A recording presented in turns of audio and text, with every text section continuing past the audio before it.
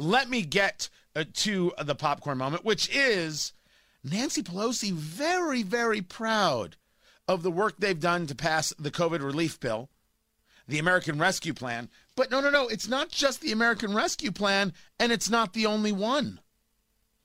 But my praise right now goes to the President of the United States, Joe Biden. This is the Biden American Rescue Plan. It will be followed by the American Recovery Plan. And it's about just that, saving lives and livelihoods and giving people hope for the future. His presidency does just that. This legislation is a reflection of his values. It's a reflection of his values. See, they're not done. This is only the American Rescue Plan. Then there's going to be the American Recovery Plan. They just spent $1.9 trillion, and now they're saying, what else can we spend? There's no end. There's no end. People voted for this.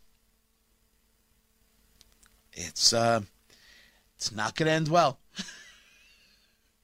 It's not going to end well. And by the way, the chatter on Joe Biden getting louder.